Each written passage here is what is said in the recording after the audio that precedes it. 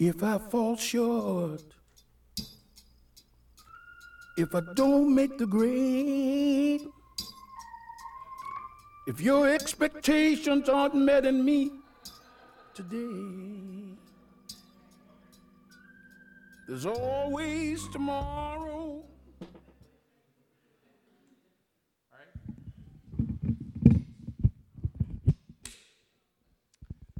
Well, welcome. Look, it's the few, the proud, You made it. the ones who believe where two or three of you are gathered in my name. I'm Mark Love. This is Mallory Wyckoff. I'm going to let her introduce herself in a minute. I'm going to let her. I'm, for 4 more weeks, the Dean of the School of Theology and Ministry at Rochester, now University. That change was made a few weeks ago. I'm going to be Dean 4 more weeks, and then someone else can do it. We'll let someone else with poor judgment take on that role for a while.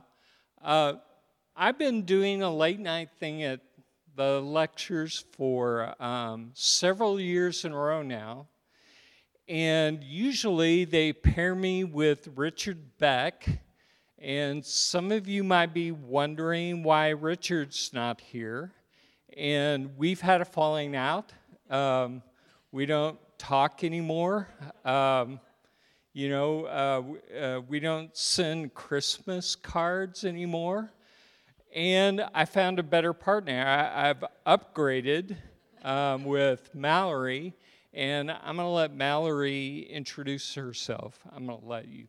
Mallory is now going to introduce herself. Thank you, friend. I'm going to let you feel guilty for that. You might remember this or not, but Richard was my dissertation advisor, so I feel like I at least have his blessing to be here, at least for the project. I don't know if he would bless what I'll do tonight, but we'll see. Good to be with you, friends. My name is Mallory Wyckoff. I live in Nashville, Tennessee, but I'm from Clearwater, Florida. I will always claim that. I do a lot of different things. I teach in the Bible departments of Lipscomb University as well as Rochester University. I am a spiritual director. I have a practice in Nashville and meet with folks there. I help to train other directors through Lipscomb's Institute for Christian Spirituality. I also work with our Doctor of Ministry students at Lipscomb, helping to support them as they're doing their research and trying to survive that. And primarily, I chase around a 2.5-year-old, and that takes up a lot of my time. So glad to be with you all. Glad to join you tonight. Yeah, and working on a new one. I thought I was hiding it really well. Is that not? My bad. Shoot. Okay. Yeah. Well, then, yeah. Black is slimming, Mark. It's slimming. Last summer, I had the privilege of attending a conference hosted by Miroslav Volf at Yale University on joy and the good life. I was actually a guest of Pepperdine University there. They paid for Rochester folks to show up. And the opening night, it was day, but the opening lecture was done by this guy, Willie James Jennings. And he's like my new theological crush.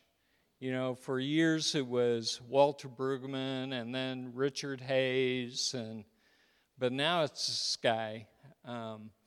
He's written a commentary on Acts that's great. He's written a book called The Christian Imagination, Theology and the Origins of Race. It's not an easy book either.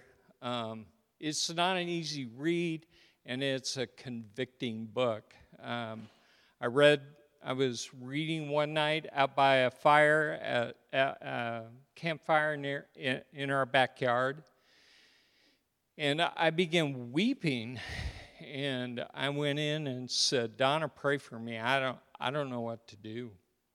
I don't know how to live now." But fortunately, Willie gave me kind of a way forward this summer. he gave a brilliant presentation on joy as a work of resistance against the powers of death and despair. And I've been kind of cranking on that ever since, like the language, the images, the stories, and I've been trying to figure out how that would work in my context. And we're going to try some stuff tonight, and I've tried some stuff at Rochester with mixed results, but I'm convinced there's something really deep here. And I wanted a conversation partner about this. And again, Richard and I are on the outs, so that's not true. We're great friends. I don't know why we're not doing anything together. Mike invited me and he didn't invite Richard. I don't know why. Maybe they're on the outs. I don't know. But I thought, I got to have somebody to think about this with. And Mallory was in the Doctor of Mystery program 5 years ago, and I taught a course there. She did great work, but beyond that, I've been with her now in several different settings, and she just always kills it. And her life experience is so different than mine that I thought it would bring another angle of, thinking and experience and a way to get after some things Jennings suggests. So that's why we're here tonight, to kind of think about this idea. And we've broken it into 3 parts, so hopefully we'll make it digestible as we go along. The first, we're going to define joy as a work. What does it mean for joy to be a work? What does that mean? We think of it maybe as an emotion or a feeling, not as a work. Second, we're going to think of it as a work of resistance against the powers of death and despair. And then third, we're going to talk about the space that's necessary. It's necessary to create a certain kind of space to do this work. And we hope tonight this might be a space for that kind of work. And then we're going to have fun at the end. We're going to kind of move through those 3 things. So what do you think? We can do this? I mean, I think we have to at this point. So yeah, let's just right. give it a go. Yeah. So I'm going to begin with the first move. Joy as a work. What do we mean by joy as work? Isn't joy a feeling? If it's a feeling, how can it be a work or something that we do? How is joy different from other things like happiness or contentment? And if it is work, then what does it look like to take up this work? All good questions. I'm not sure I have answers for all of them. But here are a few of the ways I'm thinking about this. Joy is different than happiness. Like, you know that, right? Happiness is thinner. It describes how I feel from moment to moment. Like, I watched the Blazers beat the Nuggets last night, and that made me happy. I watched it with Tim. That made us happy. If they lose to Denver in Portland, I will be unhappy. So it's related to circumstance. It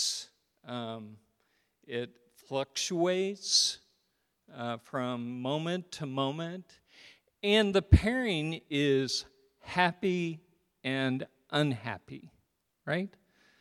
So I began thinking, what's the pairing with joy? If happy is paired with unhappy, then what do you pair joy with? There's a woman named Joy in our midst. No, I won't try to pair you tonight, Joy. But wouldn't it be a word like sorrow or despair? So happy, unhappy, that's kind of a narrow band of human experience, right? And it fluctuates moment to moment, day to day. But joy goes with sorrow or grief or loss. So those two words to me kind of mark the extremities of human experience. Like joy is the highest of highs, and sorrow is the lowest of lows. And I don't know if you've ever really, like, you can't work yourself into sorrow, right? It happens, and you find yourself sorrowful. And I'm going to come back to that in a minute. I just want you to see now that joy marks kind of an extremity of human experience, an extreme kind of moment in our lives, and that we're not always in control of when it appears or what happens, right? Sometimes it's imposed on us. We're surprised by joy, right? Just like we're surprised by sorrow when it comes. They feel greater than you. Joy feels bigger than me. It's often shared. It's often communal. It often touches more than I can say. When I have joy, I can't always tell you everything that's going on, right? Sorrow is deep. It's more than I can say. It comes out in groans and tears, and you get the idea. We're marking kind of the limits of human experience in some ways when we talk about joy and sorrow. There are expressions, root expressions of life and death itself. When we experience sorrow, we bumped into the power of death. When we experience joy, we have found one of the purest expressions of life. I like Romans 14. For the kingdom of God is not food or drink, but righteousness and peace and joy in the Holy Spirit. And I think joy is a gift of the Spirit. It's not that happy, unhappy thing. It's something given to us. It's the Spirit of life on the kind of positive extremity of who we are and how we experience things. Are you with me? Are we good? Okay, that's Mark Love's definition of joy. By the way, at Yale, they'd been working on this 3 years, and they had yet to come up with a working definition of joy. So I think we're way ahead of Yale at this point. So let's get back to Jennings. He says, joy is a work of resistance against the powers of death, which Mallory will have more to say about in a few minutes. But if you believe the Bible, apart from the possibilities of the gospel, death and despair are the powers that impinge upon our lives. We are ruled, apart from the gospel, we are ruled by the dominion of sin and death. That's the given, right? Joy is therefore something that we have to work at, because what's given to us is the power of death.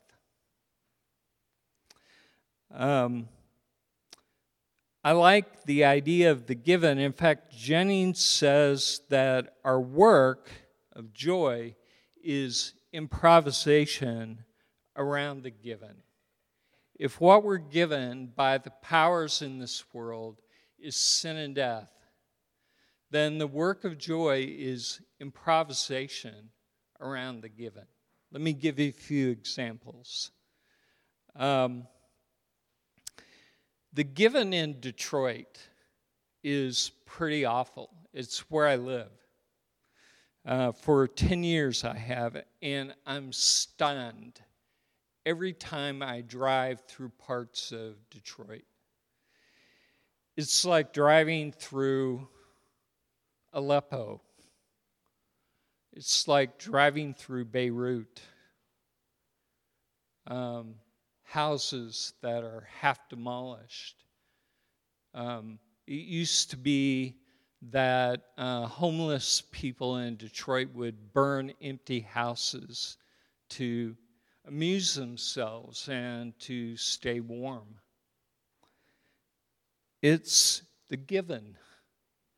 And because Detroit has lost over half its population, it's the only major city in the U.S. to at one time have had a population of more than 1 million and now have less than 1 million and a lot less than 1 million. And because of that, it no longer has a tax base to pay for police, for fire, for sanitation, for health, for the basic things that make a community thrive. The given in Detroit is despair. But that given has become the canvas for artists to produce beautiful art. My friend Andy Krupp is a photographer. He takes pictures of Detroit, and this is, you can't see the color because of the light in the room, the projector, but it hangs in our living room. It's a beautiful picture, and yet you can see it's a picture of a building with broken out windows looking onto factories that have been shut down and are no longer in service. It's improvisation around the giving. Something beautiful comes out of the destruction of Detroit. And if you know my friend Lashana, who's a spoken word poet in Detroit, you know that the given for her is the experience of being black in Detroit. And yet, out of that comes this beautiful spoken word poetry. So those are Detroit examples. I was trying to think of an example from my own life. I believe in Jesus, like totally sold out friends and loved ones doubt and have hard times, and I get it. But I came to know Jesus in a particular way in 7th grade when I was being bullied in horrible, horrible ways. And I found companionship in the one who suffered and did not return abuse with abuse. But it scarred me. I have ridiculously skinny wrists for a man. Like, Donna's are probably bigger around than mine.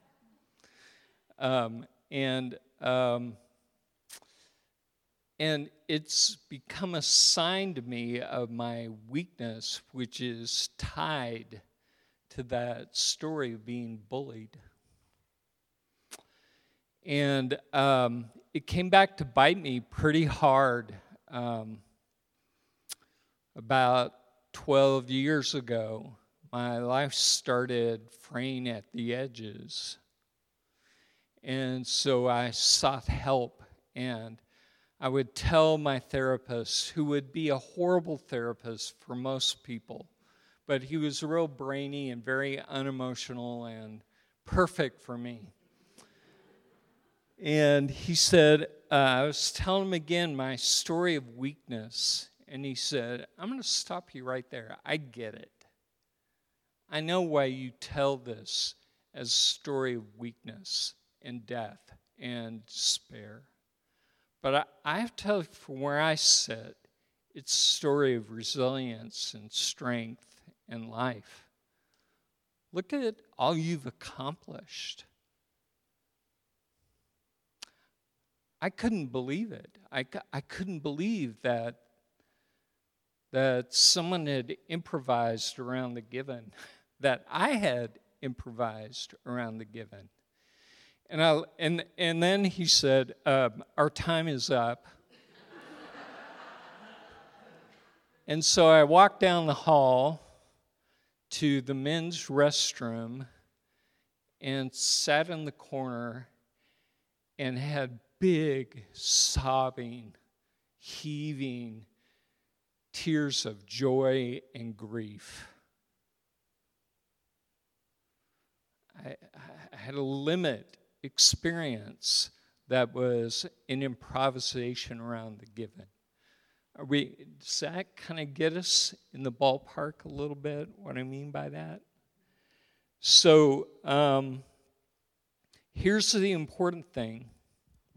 You don't deny the given. You can't. You know, the Lord hasn't returned. The given's the given. And it can be horrible. And we're not spared from that. But we can resist and work toward joy in the midst of what's given to us. So, Mallory, please sweetly tell us about death and despair. Yeah, speaking of improv, my husband is an improv comedian, and I don't know how. I always end up wearing all black talking about stuff like this, and he makes money telling jokes and making everyone happy. So somehow that works together. But yeah, as Mark said, so joy is a work, and specifically joy is a work of resistance. And I love that language of resistance. I want to explore that a little bit.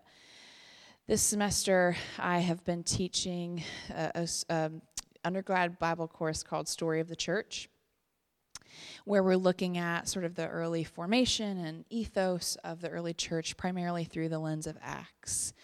And one of my goals in that class was to really help my students see and understand and grasp the principalities and powers at work, because you cannot really do any justice to really any story in the book of Acts without naming some of those things, right? So if you think about Acts 16, Paul and Silas in prison, there are myriad powers and principalities at work there that they come up against.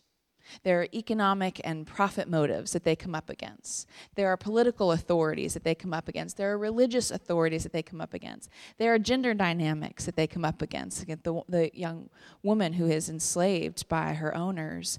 et cetera, et cetera. All of these are at play in this story, right? You cannot do justice to any of these texts without really giving a sense of the way that the powers and the principalities are at work through and through. I just spent all day yesterday grading final exams for that class, and so I'd love to say I did a great job of teaching that to the students. The final exams tell me otherwise. I'm still feeling some of the sorrow. The weight of the powers is real right now for me, considering a career change. But at least my intent was to explore that with them. Because even that language, though it's deeply biblical, is quite foreign for a lot of my students. And interestingly, I find that for so many of them, especially the ones, if they come with any sort of prior affiliation with Christianity or faith or the Bible, they have some minor connection connection with their understanding of that, but it's always this very deeply disembodied, spiritual, otherworldly reality, right? And usually those powers, those forces are mostly interested in tempting you in some sort of moral way and getting you to make an immoral decision personally and individually. Now, there's much there that can be talked about, but at minimum, what I want them to see is that's an incredibly insufficient way to think about the powers of death that are at work, that are spiritual, and also are physical, are material, are corporal, right? That are enfleshed in bodies, that are enfleshed in institutions that take on a whole new spirit and are supposed to lead to life and to flourishing, but often lead to death. They are individual and they are communal. They are at times overt and times very covert and subtle and hidden. And my hope is always to help the students see that the powers and principalities are far more than we often think. For some of us, we don't need a lesson in undergraduate Bible class to know that. Our very stories and realities have made us keenly aware that the powers of death and destruction are very much at work. And again, not just in private, individual, hidden ways, but in very real, tangible, flesh and blood embodied ways. In our own stories and experiences, in our communities, in our country, in our world, etc. Excuse me. So, what do we do in the face of those powers? What do we do in the face of that sort of threat of death and despair? I think back to that story that I referenced a minute ago with Acts 16, where we find Paul and Silas in prison, right? And the powers have wielded their greatest threat, which is always death, right? It's cute that you want to play this. It's cute that we'll let you go this far, but know that we will always have the ultimate hand. We will always have the ultimate card, and that is death. We hold that over you, right? That's what the powers thought they could do to Jesus, right? You have your ministry, you have this time, do some healing, that's fine. We will kill you. You can only get so far because we will always wield that as the ultimate threat. And certainly we see that in the case when Paul and Silas and others resist the powers in various ways, and then they find themselves in the midst of prison with that threat very much over them. But they find themselves in prison with their feet shackled as ones who know about Jesus, who are speaking about Jesus, the one who had that same threat wielded against him and dismantled it and said, I refuse to play by that game. I've got a different way, right? And rather than living into the death motives of the principalities and powers, he dismantled those. He took the violence even into his own body and disrupts them and says to the powers, that's fine. You can have this card. Play it. I've got one better. And we see resurrection, which we just recently celebrated in Easter. I don't think that Paul and Silas are in prison pretending that they're not in prison or thinking, if we can just sing this Carrie Job song loud enough, and enough times, then we'll feel good about what's happening, right? We can pretend that we're not here. It's like we can ad nauseum sing and pretend we're good, God's got us, everything's fine. I don't think that's what's happening. I think there's a much deeper sense of rootedness to joy and a connection to joy that says the given tells us we very well may die. It happened to Jesus. It's happened to our friends. It very well may happen to us. And that doesn't get the last word. Thanks be to God. I think about that type of resistance work with my friend, a black woman who knows very well the powers of death and destruction in her own life, her own story, and in the communities that she inhabits. And this woman does more justice work than I thought any one person could possibly do, but she is involved in all sorts of efforts within Nashville, helps to lead the Black Lives Matter chapter for our entire city. Literally, if you see any sort of event going on in Nashville with any sort of justice effort, you will see her face or her name plastered in there somewhere. She's always involved, and I'm incredibly inspired by the work that she does. I'm also inspired to see the ways that she intentionally cultivates joy and chooses to live into that and create spaces for it, for herself and for others. Because she's keenly aware of the given. She's not pretending it doesn't exist. She's just refusing to allow that to have the last word. As I mentioned, my husband does improv comedy, and one of the key principles to doing improv is yes and. If you're familiar with that idea, right? You don't come in and deny or block what the other person has said, right? That's not improv. That's just my own agenda. What you do is say yes.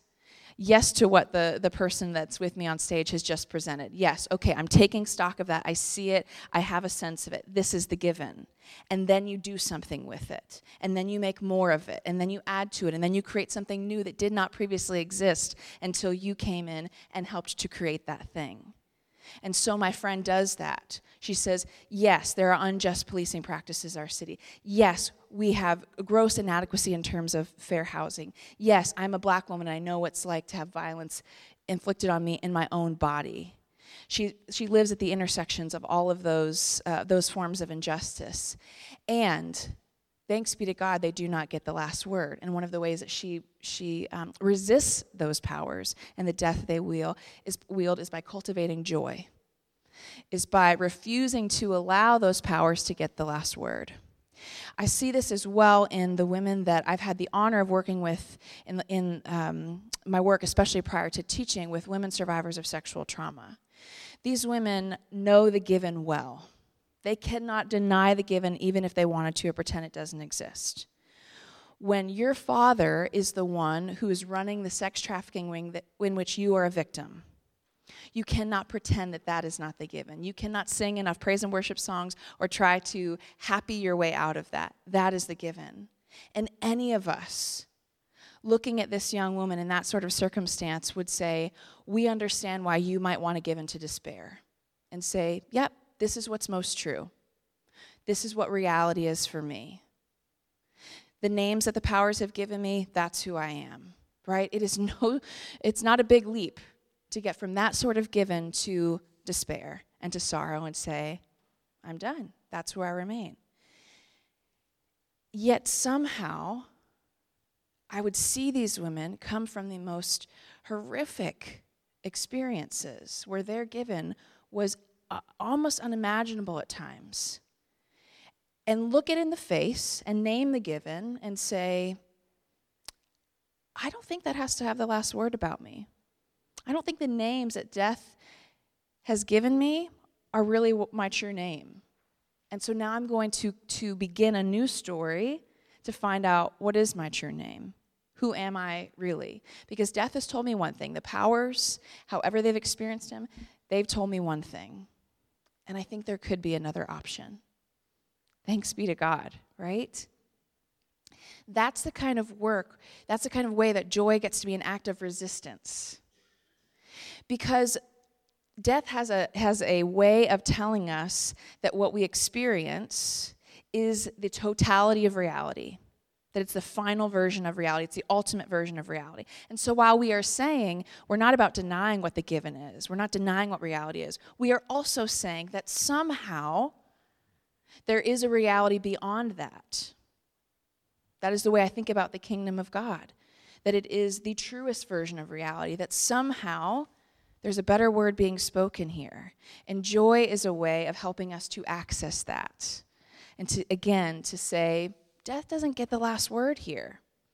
Whether it's for us and our own individual stories and experiences, or for our communities, or for our churches, or for our families, we get to have this disposition of joy that says we are always going in with eyes open and arms open and bodies ready to say, let's cultivate joy. Let's see the given, and then let's resist those powers of death in all the ways that they might seek to impinge on us and tell us what's really true. And we will speak back to them and say, no, you can come this far and no further. Life will have the last word. Yeah, I think of Gandalf. You shall not pass, the powers of death. Among people who have created space for joy, you shall not pass. I'm thinking, here's an idea I have. I'm thinking a lot of times we talked about what goes together: happiness, unhappiness, joy, sorrow. That the people who've experienced the depth, have had the depth experience on the negative side, know what joy is more readily. That our joy is often calibrated to the depth of the negative experience of life we've had. And for me, I feel like often that I've been dismissed from some of the very real day in, day out things that people experience where they know the power of death every day. Like Detroit, I don't know if you know, Joe Louis is from Detroit. And when he fought for the heavyweight championship in Chicago, the two primary black neighborhoods in Detroit, over 100,000 people from those two neighborhoods drove to Chicago to see the fight. When the federal government began to build the interstate system, they built it through those historically black neighborhoods so that the white people who fled the cities to the suburbs would have a way to get into town to get to work. It destroyed those communities. Those neighborhoods in Detroit don't exist anymore. I don't live with the daily experience of despair and death that the people who lived in those neighborhoods did. I'm the beneficiary of that. And I live with this gnawing feeling that the way my life is set up has been on the backs of others. And because of that I've replaced the possibility of joy with the value of satisfaction. If I'm satisfied, I don't need joy, I'm satisfied. And life is, do you see what I'm saying here? But all of us, I guess I'm saying it's hard for me to get to joy because the depth of my experience, the extremities aren't there, and I live life in a fairly narrow bandwidth. Let's talk about space. Let's do it. So you named there, Mark, an example of how the powers impinge on space, specifically with the erection of the interstate system, right? So in our third move here, we want to talk about how joy requires a space. And I want us to consider all the ways that the threats of death seek to impinge on space. And this is going to look... Wait. We got to do that. What's your death thing? You're right, we do have to do that. That's you. I missed it, sorry. No, that's Richard would not have done that. No, Richard would have gone, we talked about death? Right. We're going to do that? So, as a way of getting us into this idea of joy requiring space, as Mark has sort of mentioned, the given, and use that language of joy as being an improvisation around the given, I want us just to consider what is your given. What are the circumstances that you face? What are the relationships in which you are engaged? What are the realities at play in your life? Just begin to consider those, and as I talk about where we are at on this different spectrum, particularly in relation to space, just kind of notice those things. Take some stock of those things. Again, as we said, not denying the given, really facing it, really taking reality and say, this is what the given is right now, so that we know what where we're pivoting from. We know the point of orientation around which we are going to improvise. Like, is that sufficient? Let me give an example. Yeah. Like, mine and Donna's oldest daughter is in a long season of bringing her life to some semblance of life after a horrible, horrible experience. And the initial experiences led to kind of a spiral that just pulled her and pulled her and pulled her down. And we live with that every day. She lives with us right now, and we feel that acutely. That's like the big given in all three of our lives right now. And it's evil, and it's death, and it's despair, and it's the given for us. For you, it could be disease. For you, it could be a child who was brought up in the way of the Lord and has chosen a different way. For you, it could be economic circumstances. It's going to be different for all of us, but take a moment and think about what the given is that joy would be a work of resistance against.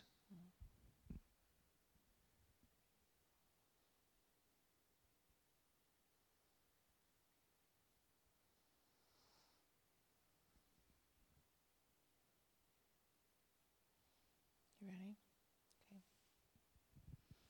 Okay. So, joy is a work.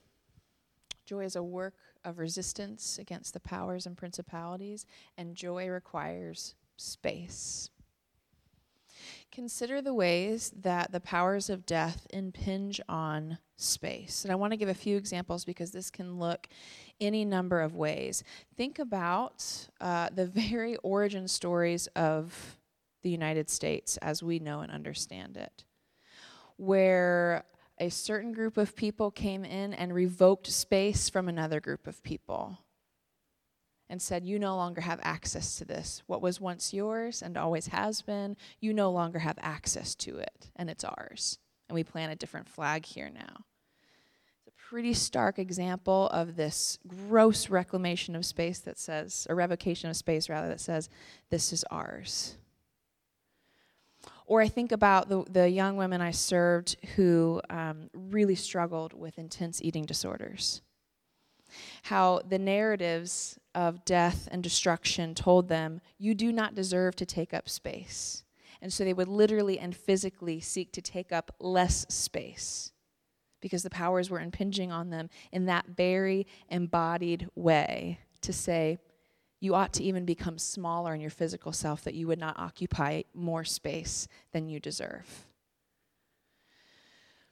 For me, it looks like when I find myself in spaces or in rooms where I feel like I don't quite have a seat at the table here, and you begin to feel that sense of encroachment against you and against your own personhood and self, and there's that temptation that says, be quiet. Don't push back. Don't resist. Don't say too much. And when you say it, don't be too loud, right? Because that would begin to occupy too much space. And the powers of death that are at work in that very space are saying, we get to hold the space. Or these power brokers, they're the ones who get to hold or occupy this space. And so if we are going to be serious about cultivating joy as an act of resistance, it will require some measure of space. It might be easy to think about those who do not have access to space, whatever that space might look like, whether it's within their own physical bodies or access to fair housing or whatever it may be. But I want to consider that even if we are on the other side of that spectrum, where we find ourselves with incredible access to power and to privilege, where we actually get a lot of space afforded to us, that even there, the powers of death and darkness are still dictating to us how we ought to think about that space. That they are telling us, in order for you to survive, it requires that you take space from other people. Whether that is the physical and actual land, or that to make sure that you always have access to resources, and when you get them, hoard them, to make sure that you have enough space, because it's a zero-sum game for the principalities and powers, right? There's only so much. There's no sense of God's abundance there. There's only so much. And however much you don't have access to, it's gone. So get as much as you can. Or maybe for some of us, we're tempted that when we walk into a room, that we feel like we need to really fill up that room with ourselves. Because we have to have a clear sense of, people need to know who we are and the power we have and the authority we have and the name that we've been given, because we're so afraid of those things being limited or taken from us. And so we seek to occupy space to make sure that we're the one that's heard. And in doing so, robbing space from other people, right? In either case, whether we have the access to the power and the privilege or not, where we have access to a lot of space or not, the powers are still the ones at work. We are all blinded by those powers in so many ways. In fact, I think that my friends who are on the other end of that spectrum, with the lack of access to it, see it far more clearly than I do. Because it just looks to me, it doesn't sound like death, it just sounds like a really good promise of security and comfort and safety and all of those other gross idols that the powers continue to prop up and say, pursue these things. This is what matters. So just consider where you find yourself on that spectrum. And it may vary, right? It may vary on different demographics, different ways that we might identify it. It may vary in different seasons. But just consider the ways that you found yourself on that spectrum, and how have the powers and principalities been behind the way that you have considered how you occupy space or don't occupy space, how you claim space or how you don't have access to it. It's all death, no matter where we are on that spectrum. Personally, one of my spiritual practices, because I do feel that sort of pushback, and in certain places especially, that there's not enough room for you at this table. One of my spiritual practices is if I go into a space and begin to feel that, I will sometimes actually take off my shoes, but if maybe they stink a little bit and I might not want to do that in the moment, at least I look down at my feet at minimum. I see myself planted there in that space. And I say, Mallory, this is who you are. You are a child of God. You are an image bearer of God. You deserve to take up space here. When my primary point of orientation is not the narratives of death, but the narratives of life that say you are an image bearer of God, then I am not tempted to say you deserve to take up space and you ought also to take up the space of your neighbor. Nor am I tempted to say you need to take up less space. I'm not tempted in those moments to take up more or less space than is mine, but to fully inhabit the space that is mine, and then in doing so, try to create space so that everybody else is able to do the same, right? Because when you get to do that, when you experience that, it frees you up to then to do that for others. You long for them to feel that way. Whether that's, I want this person to feel welcome in this room, or I want them to have the same access to affordable housing that I've always had, et cetera, et cetera. One of the ways, and the really creative ways that Willie Jennings talks about this, is through the idea of sonic space, which I think Mark is going to talk about a little bit more, and we're going to get to explore together tonight, which I'm excited about.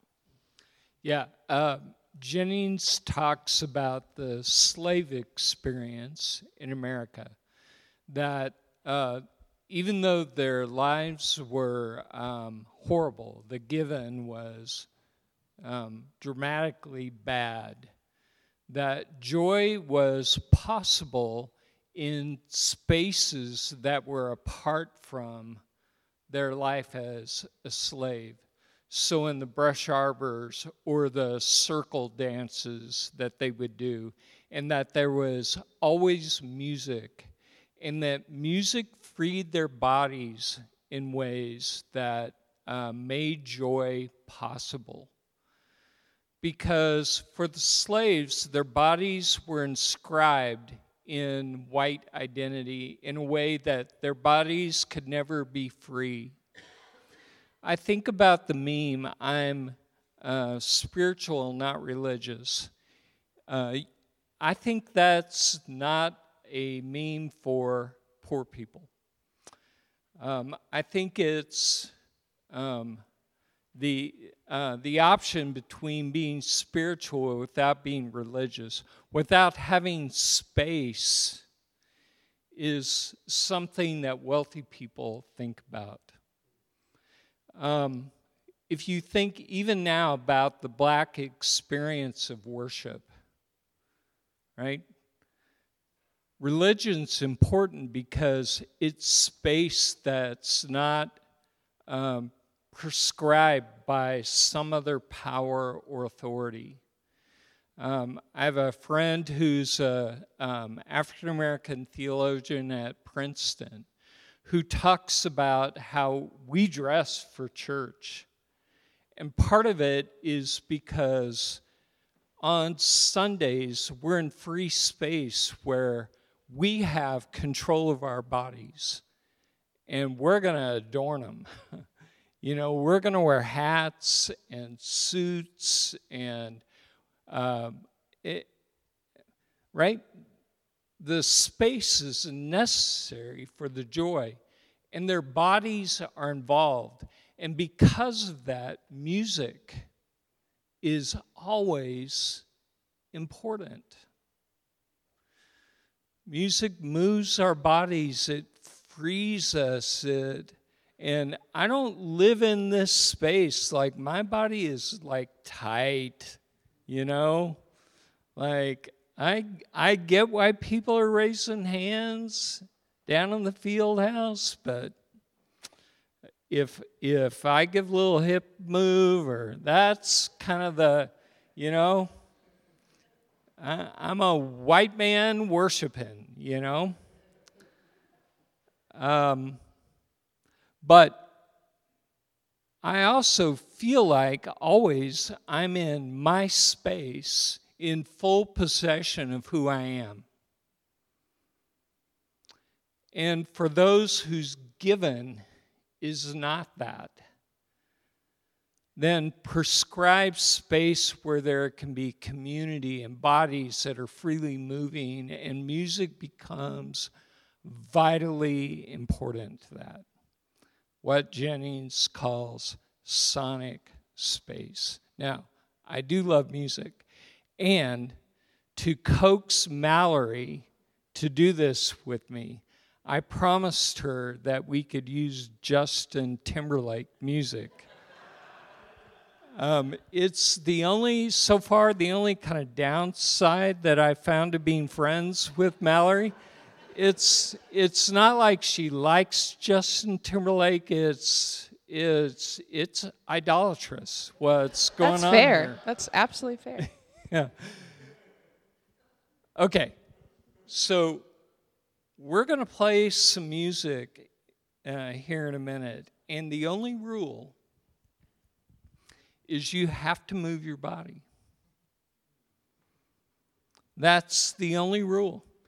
I do this with my undergrads, and I have one guy who sits on the back row who does this.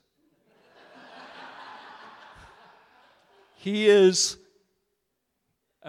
completing the assignment given to him, but there's no joy there, right? there's resistance, but resistance to joy, right? Digging deeper at the powers of death in his life. All right. So I want you to think right now back to the thing you identified as the given.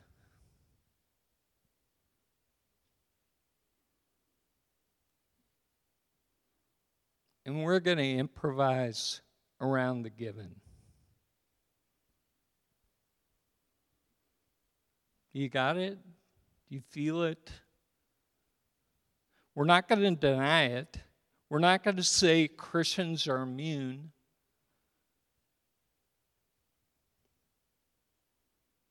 Do you have the given?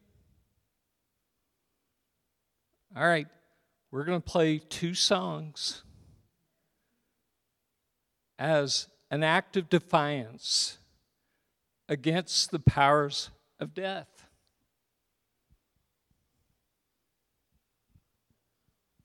We're going to work joy. We're going to lean into it. We're going to allow our bodies to be liberated for joy.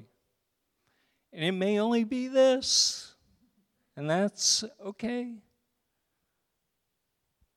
I know Donna will do way more than that. All right. I should warn you that at the last wedding I officiated, I had someone come up to me and say, "I've never seen a minister dance like that before." And I'm still not sure whether that was a compliment or a, that's interesting. So I've also been compared to Elaine from Seinfeld when I dance, which is 100% a compliment. So, no pressure. All right, remember what we're doing. We're resisting the given.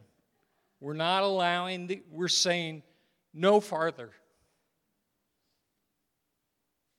We're in space that none of us own or control. We're liberated here if we'll do it. And we are resisting the given. This hurts me to do, but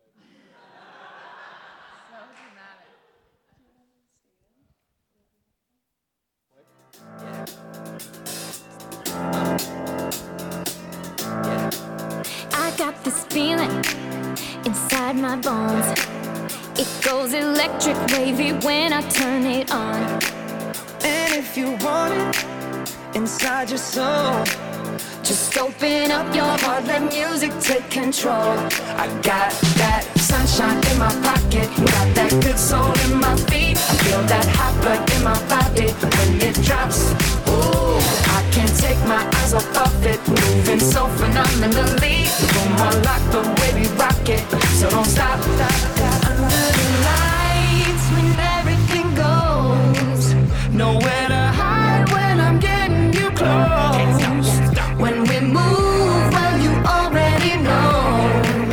So just imagine.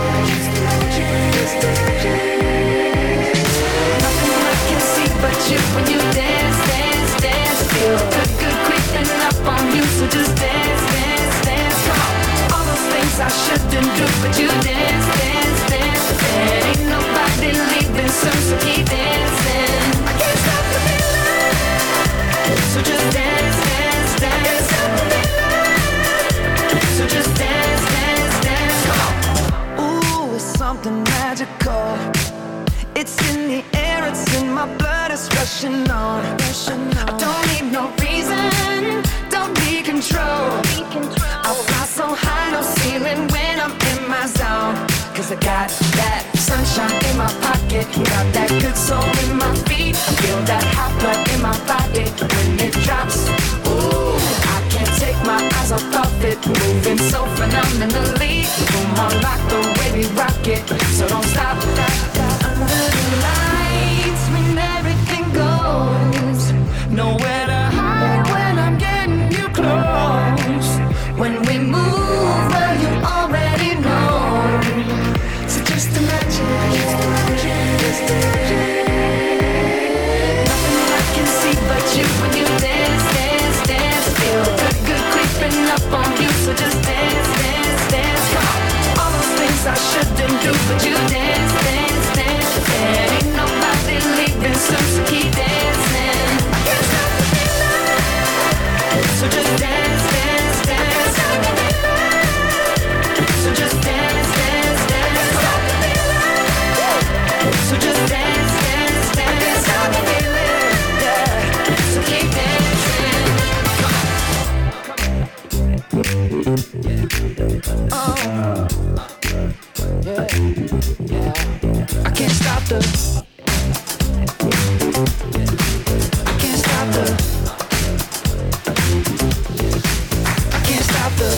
stop the nothing I can see but you when you dance, dance, dance. Feel the good creeping up on you, so just dance, dance, dance. All the things I shouldn't do, but you dance, dance, dance. Ain't nobody leaving soon, so keep dancing. Everybody say, got this feeling in my body. Got this feeling in my body. Can't stop the feeling. Wanna see you move your body. Got this feeling in my body. Break it down. Got this feeling in my body. Can't stop the feeling. Got this feeling in my body. Come on.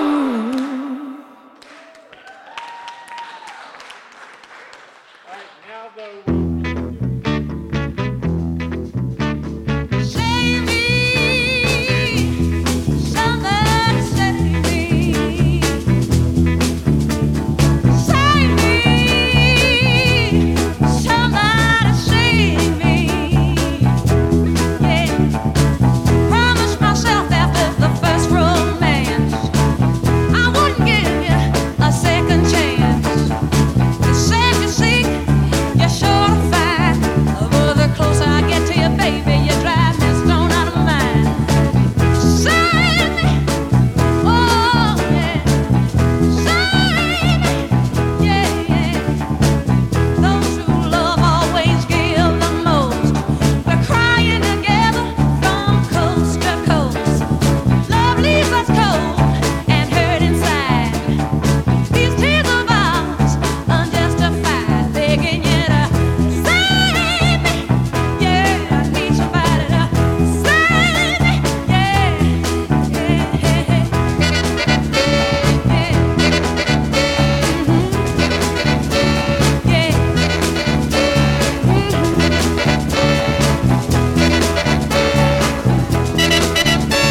You lied and said you needed me. You abused my love, set me free. You didn't need, you didn't want me. Somebody help me, this man wants to talk me. I'm begging you to, save me. Yeah, please save me. Calling the Cape Crusader, Greenhorn and Cato too. I'm in so much trouble, I don't know what to do. If you think anything about me, save me. Oh yeah, yeah. Come on, I'll just stay. Save me. Anybody, save me. Whoa, save me.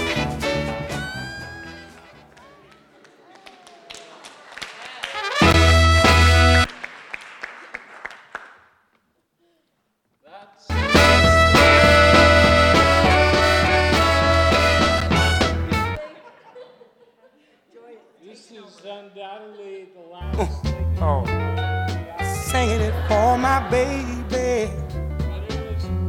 She's the only one can bring me joy. So maybe the question would be, what would it be like